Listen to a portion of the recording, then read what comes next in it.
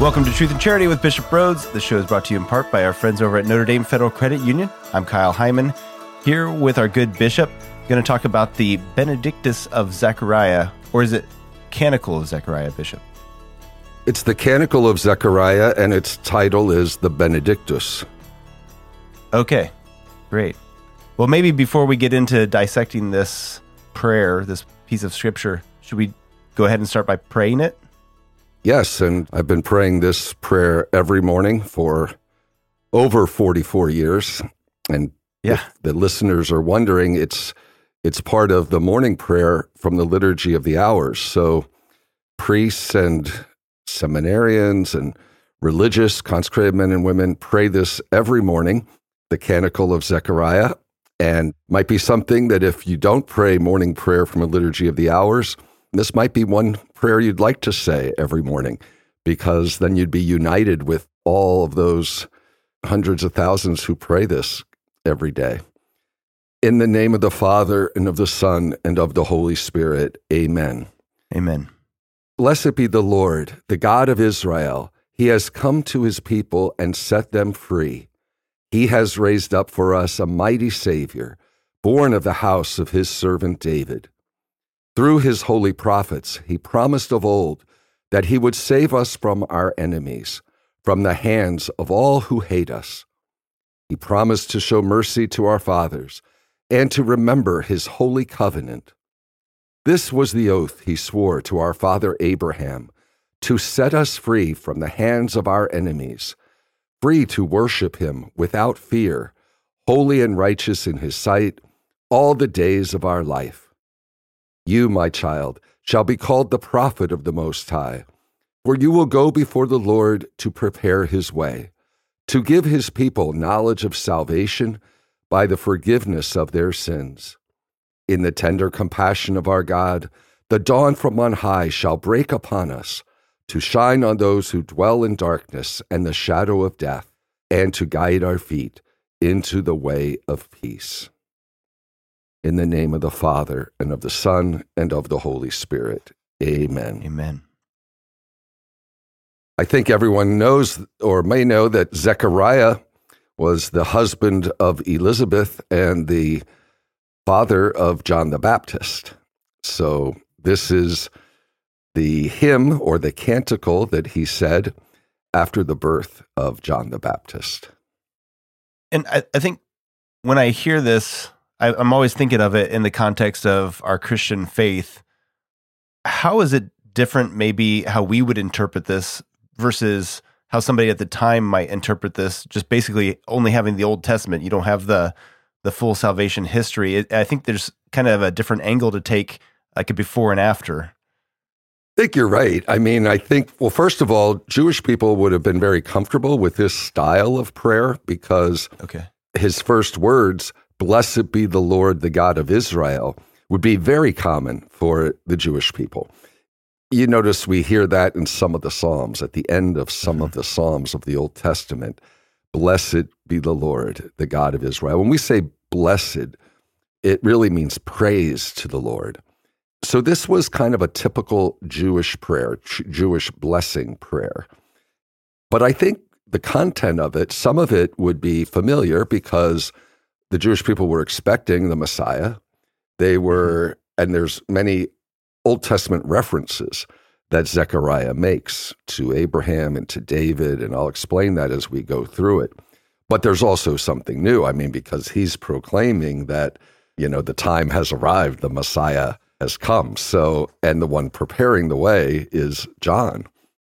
I think just by way of background also, he said this canticle on the 8th day after John's birth, which would be the day of his circumcision. As you may recall, Zechariah was a priest. He was an Old Testament priest. And just as the angel Gabriel announced to Mary in the Annunciation that she was chosen to be the mother of God, so that same angel Gabriel announced to Zechariah that he and Elizabeth would have a son. Of course, they were elderly, so that was something that Zechariah doubted, and therefore he was made mute. He couldn't speak during that whole time, those 9 months of Elizabeth's pregnancy. And it was only after John's birth that he began to speak again. As we heard, he said this canticle, so his mouth was opened. But as a priest, when the angel Gabriel appeared to him, he was doing his priestly, there was kind of a rotation where the priests would do their prayers in the temple and offer incense, etc. So that's what he was doing when the angel appeared to him. So he was of a priestly family. He was of the lineage of Aaron, okay, the tribe of Levi, whereas Jesus was a descendant of David, so he was of the tribe of Judah. So we know that Zechariah was a righteous man. He was a devoted Jew. He was good, as was Elizabeth. And yet he doubted, and obviously, as I said, he was mute. But then he said this beautiful canticle. And immediately prior, okay, they had taken their newborn son, John, to be circumcised. They were following the Jewish law.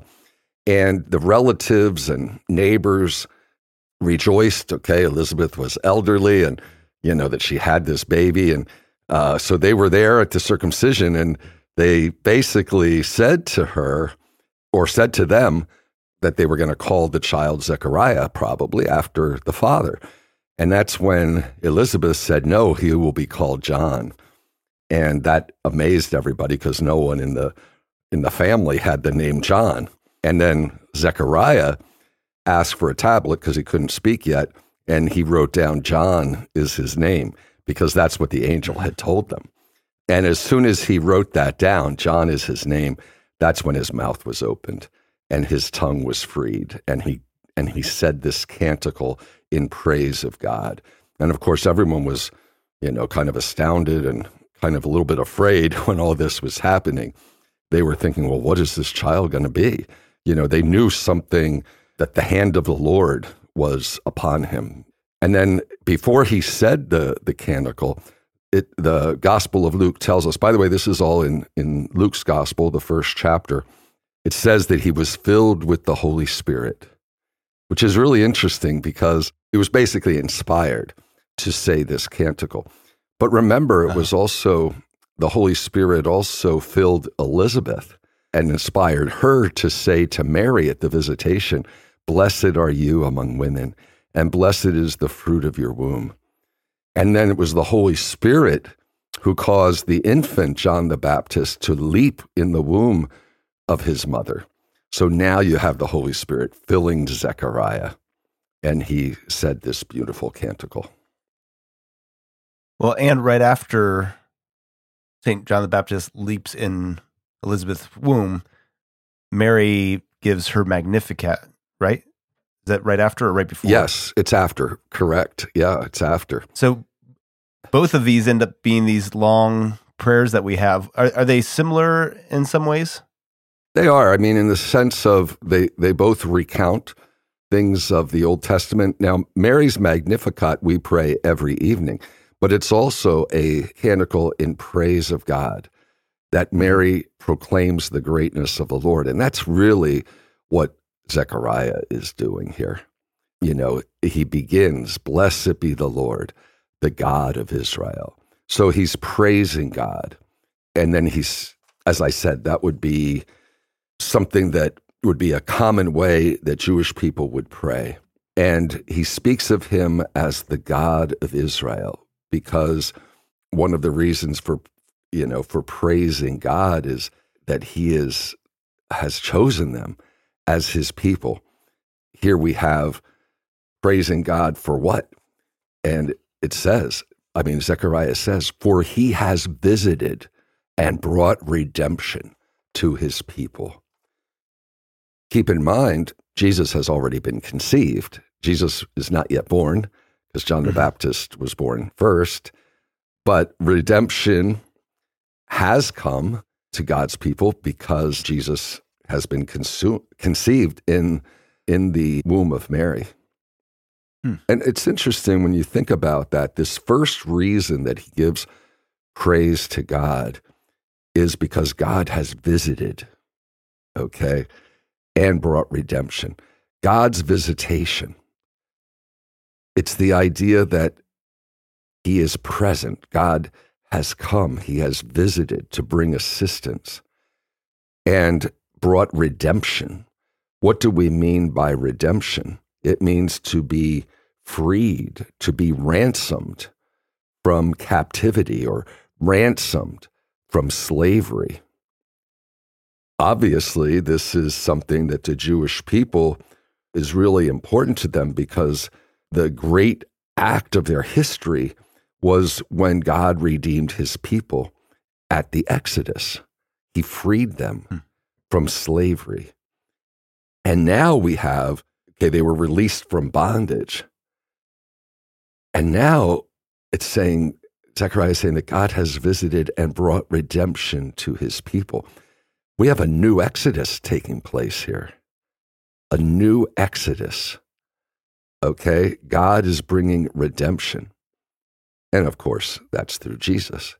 So really, the beginning of the canticle, actually the first half, is all talking about really the Messiah. It's talking about Jesus. The second half, he'll be praising God about John, his son. But now he's praising God for bringing redemption. So it's obviously referring to Jesus, the Redeemer. And then he says, by the way, the translation that I'm using here is somewhat different from the prayer at the beginning, because the prayer at the beginning that we say in morning prayer, that translation is a little loose. And the new translation that we have in the New American Bible, the Revised New American Bible that we hear at the liturgy, is more literal. So when we have the newly revised Liturgy of the Hours, we're going to have a more literal translation. But it's a little more, how would I say, a little bit more difficult to explain because the older translation is kind of, I guess, easier to understand. But and the reason I'm bringing that up is, as you heard me say in the prayer at the beginning, I said, "Blessed be the Lord, the God of Israel. He has come to his people and set them free." Notice the difference. This newer, more literal translation says, "Blessed be the Lord, the God of Israel, for he has visited and brought redemption to his people." I mean, that's what it really says in the Hebrew. And the next line, especially in the newer, more literal translation, is quite different. Zechariah says, "He has raised up a horn for our salvation within the house of David, his servant."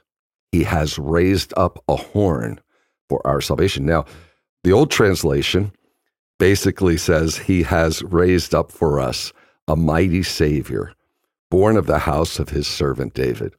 So notice the difference. But what does the Hebrew speak of? It speaks of a horn for our salvation.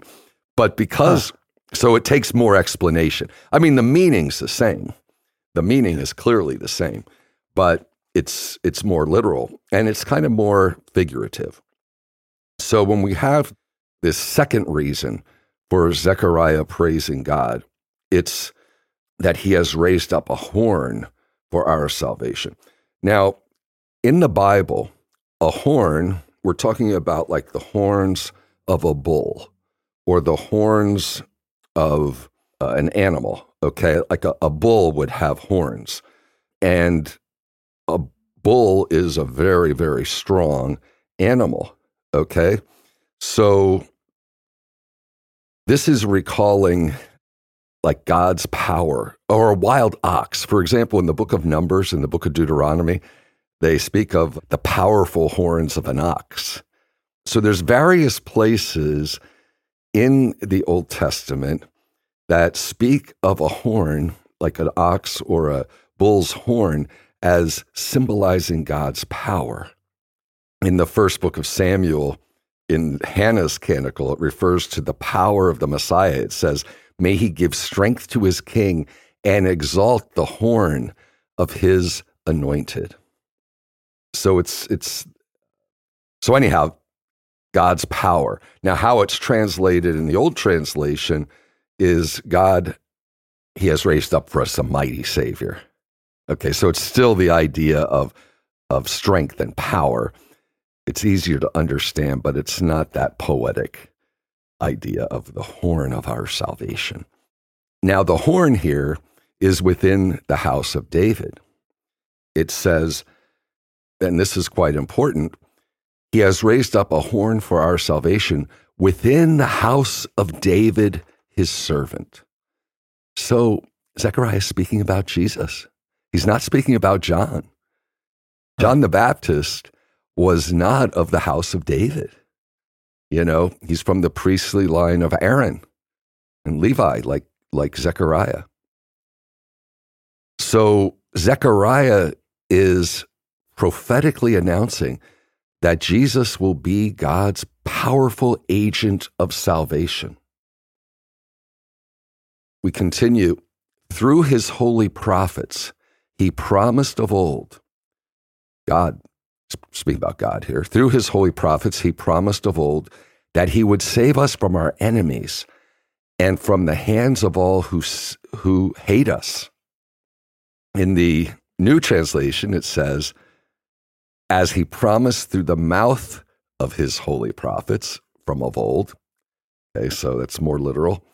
Salvation from our enemies and from the hand of all who hate us. Again, the prophets, think about Nathan, or especially Nathan, but also Isaiah and Jeremiah and Ezekiel. They all spoke about someone who would come, who would be God's powerful agent of salvation, and that he would come from the house of David.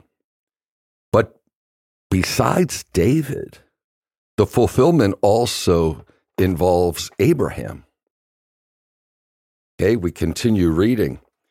He promised to show mercy to our fathers and to be mindful of his holy covenant and of the oath he swore to Abraham our father, and to grant us that rescued from the hand of enemies, without fear we might worship him in holiness and righteousness before him all our days.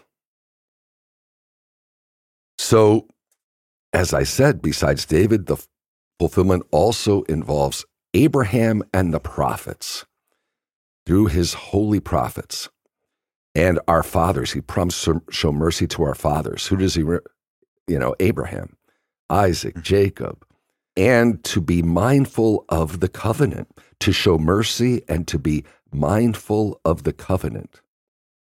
So what do we mean by mercy? Well, the Hebrew mercy has said, it means faithful, loving kindness. So it's out of his mercy, his faithful, loving mercy, and remembering his covenant. Okay, the covenant began with Abraham. And then the oath, okay, that God made an oath. He made this promise. He swore to our father Abraham to grant us that rescued from the hands of enemies, we might worship him in holiness and righteousness.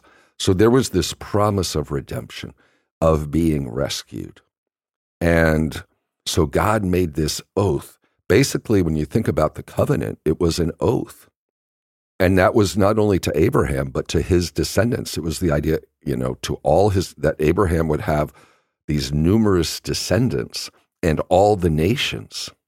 Interestingly, I was talking about how the son was called John. The angel said that the child is to be called John.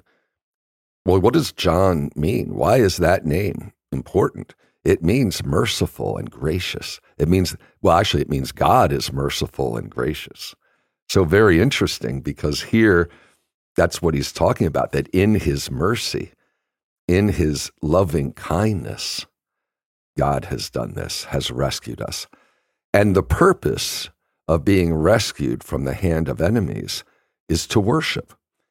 Just think, in the Exodus, they were rescued from the Egyptians so that they could go forth to worship God and serve him.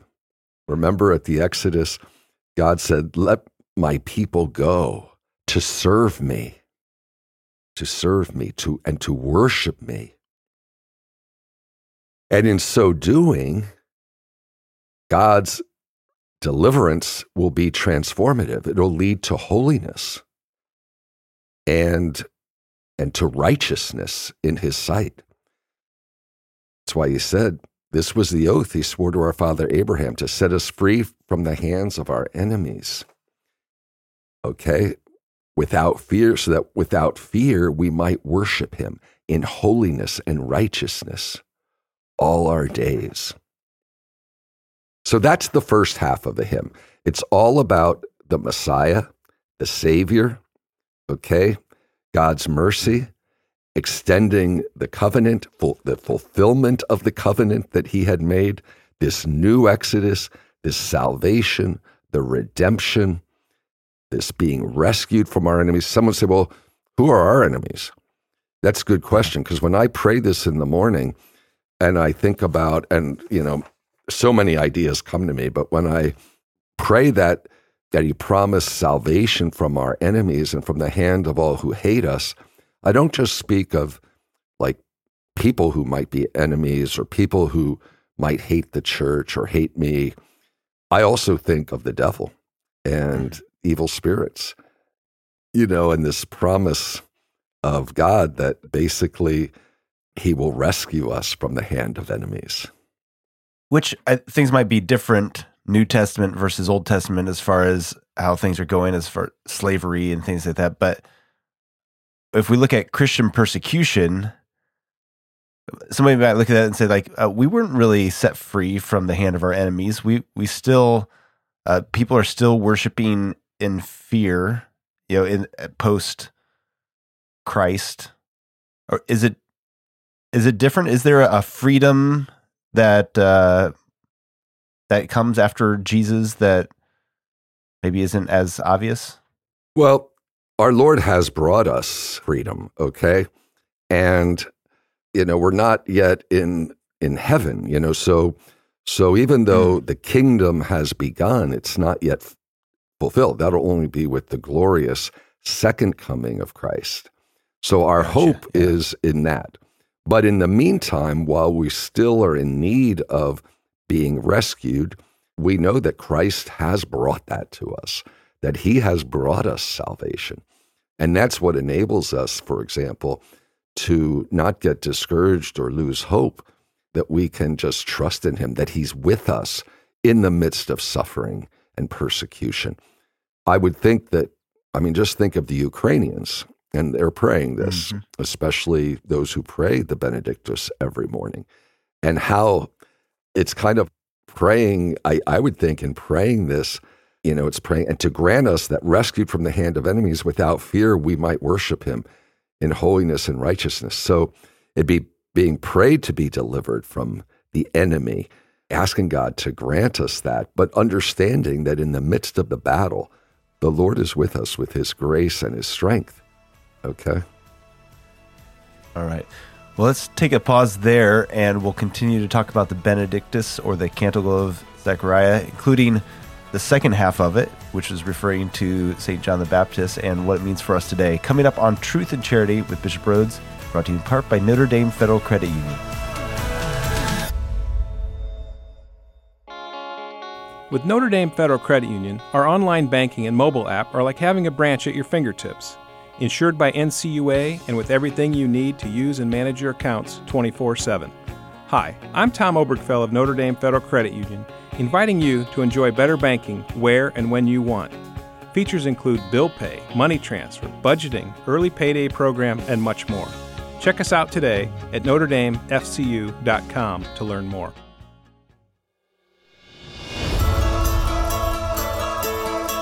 Welcome back to Truth and Charity with Bishop Rhoades. I'm Kyle Hyman, here with our bishop, talking about the Benedictus of Zechariah, which I used to always think it was Zachariah with an A, but it's with an E. In the old Latin translation, the Bible, the Douay Rheims version of the Bible, translated into English, it was called Zachary. So I remember as a kid, before we had, the New American Bible or the Revised Standard Version, Zachary was, so I remember being taught that the name of John's father was Zachary, but really Zechariah is closer to the Hebrew. So you talked about the first half is referring to Jesus, and the second half is Zechariah talking about his son, St. John the Baptist. Yeah, and the second half, and by the way, the second half begins with verse 76. So this is the first chapter of the Gospel of Luke is really long. I think it's 80 verses. So in verse 76, he kind of switches now and says, Zechariah says, "And you, child," so now he's talking about John, "and you, child, will be called prophet of the Most High, for you will go before the Lord to prepare his ways, to give his people knowledge of salvation through the forgiveness of their sins." So here he is praising God again. He's turning to his child, and he's kind of using some of the phrases that Gabriel used when he announced to Zechariah that he and Elizabeth would have a son. So basically anticipating John's mission. In the Annunciation, the Annunciation of to Mary, they speak of Jesus as the Son of the Most High. So here, and then when Gabriel spoke to Zechariah, he spoke of him as the prophet of the Most High. And that's what we have here. John will be called prophet of the Most High. So he's not the Messiah. He's not the Redeemer. He's the prophet of the Redeemer. And Zechariah says he will go before the Lord to prepare his ways. How? Through his proclamation of forgiveness. He says to give his people knowledge of salvation through the forgiveness of their sins. That was John's message. He preached repentance, and he was the Baptist, so he baptized people as a sign of their repentance, that they will have their sins washed away because of their repentance. And in the Old Testament, the prophets spoke about this, about preparing the way of the Lord. You can read about this in Isaiah, you can read about prophet Malachi. So the prophets spoke about this great rescue that was going to take place, and that there was this precursor who would prepare the way. And notice he says to go before the Lord to prepare his ways. The Lord. So here he's speaking of this Messiah as the Lord. And the Lord is a divine title. And then he continues, because of the tender mercy of our God. That word of tender mercy, like this profound compassion, this heartfelt love, because of the tender mercy of our God, by which the daybreak from on high will visit us, to shine on those who sit in darkness and death's shadow, to guide our feet into the path of peace. The Greek word translated daybreak literally means rising, okay? The daybreak, the rising of the sun. But in the Greek translation of the Old Testament, which is the Septuagint, it was also a word used to mean the branch, a branch. So there are prophecies that describe the Messiah as a branch that springs up. Of course, remember the famous, I will raise up a righteous branch for David. We read that in Jeremiah and in Zechariah. So there are these prophecies of the Messiah, that a shoot shall sprout from the stump of Jesse, this branch. Right. Also in Malachi about the rising of the Son of Justice. So this coming Messiah will shine on those who sit in darkness and death's shadow. What does it mean to sit in darkness? It's to be in sin and death's shadow. We can think of Isaiah's famous prophecy we hear at Christmas Eve, Isaiah chapter 9, verse 1. O you people who walk in darkness and the shadow of death, light will shine on you. The final sentence, to guide our feet into the path of peace. So this daybreak from on high, the Messiah, the Redeemer, guide our feet into the way of peace. He'll bring peace. And again, Isaiah foretold this. He said the child to be born would be called the Prince of Peace. Okay? So this is the conclusion. And I kind of love this conclusion because here you have Zechariah, a Jewish priest, and it's kind of like a blessing to shine on those who sit in darkness, to guide our feet into the way of peace, kind of like the blessing of the priest Aaron, that famous blessing that we hear as the gospel on New Year's Day, where when he was in the temple, because he was struck mute, he wasn't able to give the priestly blessing. He couldn't speak after Gabriel appeared to him. Now he does. And it's very similar blessing to the blessing of Aaron. May the Lord bless you and keep you. The Lord let his face shine upon you and be gracious to you. The Lord look upon you kindly and give you peace. So there's kind of this similarity at the end of the Benedictus to Aaron's blessing because it uses words like shine and peace. And the peace we're talking about in Hebrew is shalom. So peace is not just the absence of war or the absence of conflict.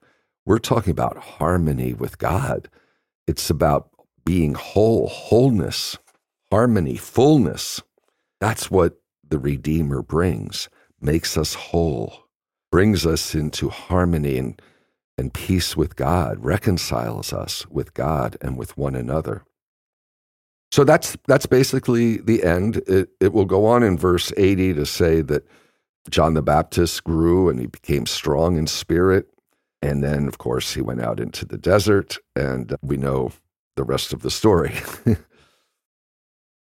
So of all of the things that they could have chosen, quotes from saints and prayers and scripture, why do you think the church has selected this Benedictus of Zechariah as the thing that all priests, religious, and any who laity that participate in the Liturgy of the Hours would pray every single morning of their lives? Well, for one thing, it's the inspired word of God. Okay, it's right from the Bible, beginning of the New Testament, and it's a hymn, it's a canticle. So in the morning, we're basically, and oftentimes, not when we're doing it individually, I guess some people could sing it or chant it, but I don't.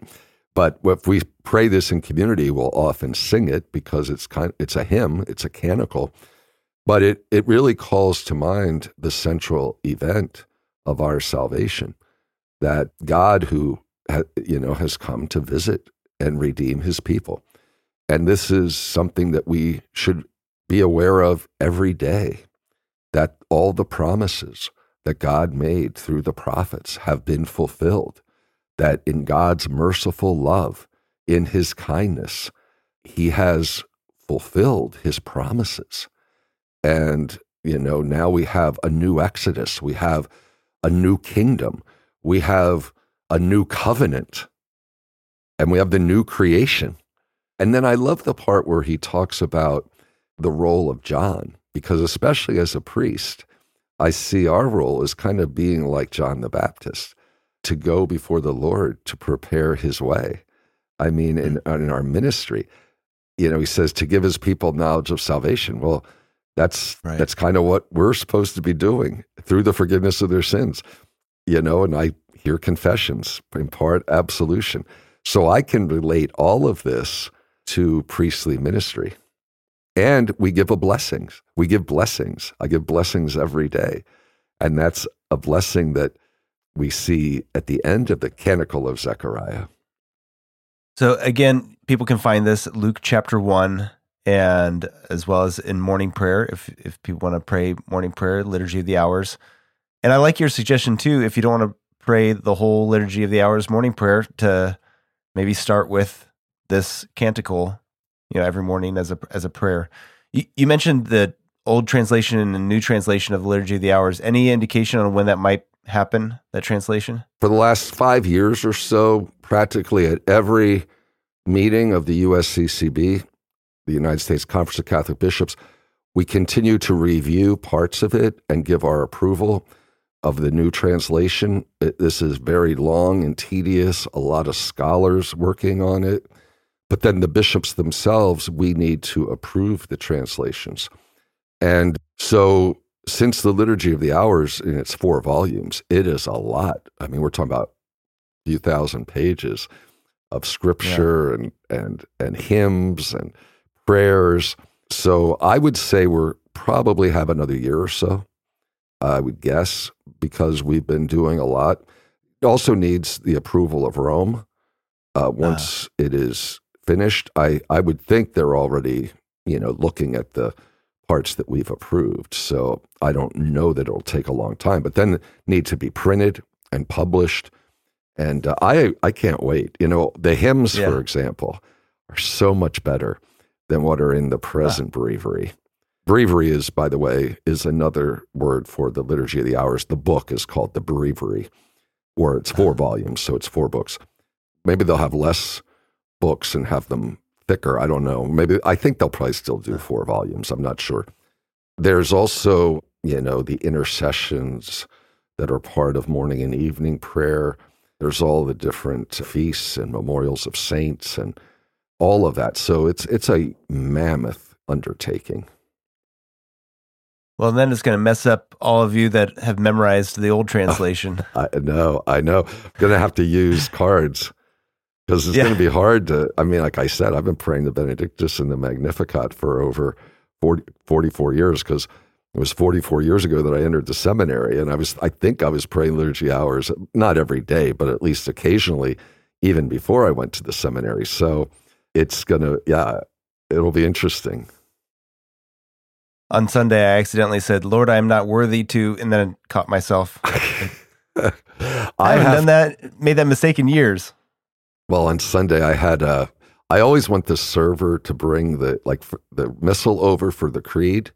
Because, of course, I'm saying the creed and I have the microphone, and I don't trust that I have the new translation memorized, and I don't want to throw everybody off. And they're saying, well, does the bishop not have the creed memorized? It's just that I'll slip back into the old translation. Right. Keeps us on our toes. Exactly. All right. Well, thank you for this. I think maybe we do another episode at some point talking about Liturgy of the Hours in more depth for people that want to learn more about that. But thank you for breaking down this canticle, and encourage people to check it out and pray with it, especially, in Advent time but anytime really. So thank you, Bishop. Before we go, could we get your Episcopal blessing? Sure.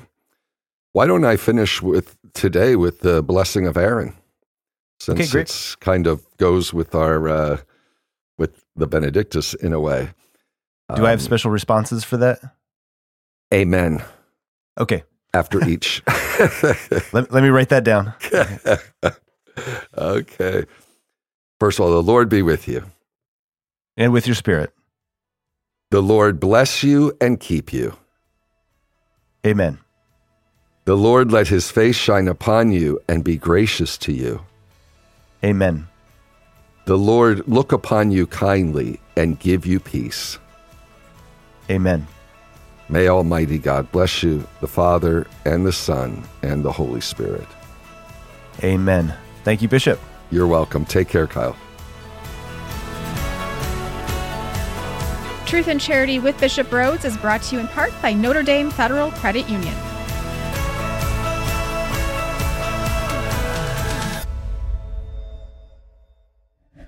This show is a production of the Spoke Street Media Podcast Network. For more great podcasts, visit spokestreet.com.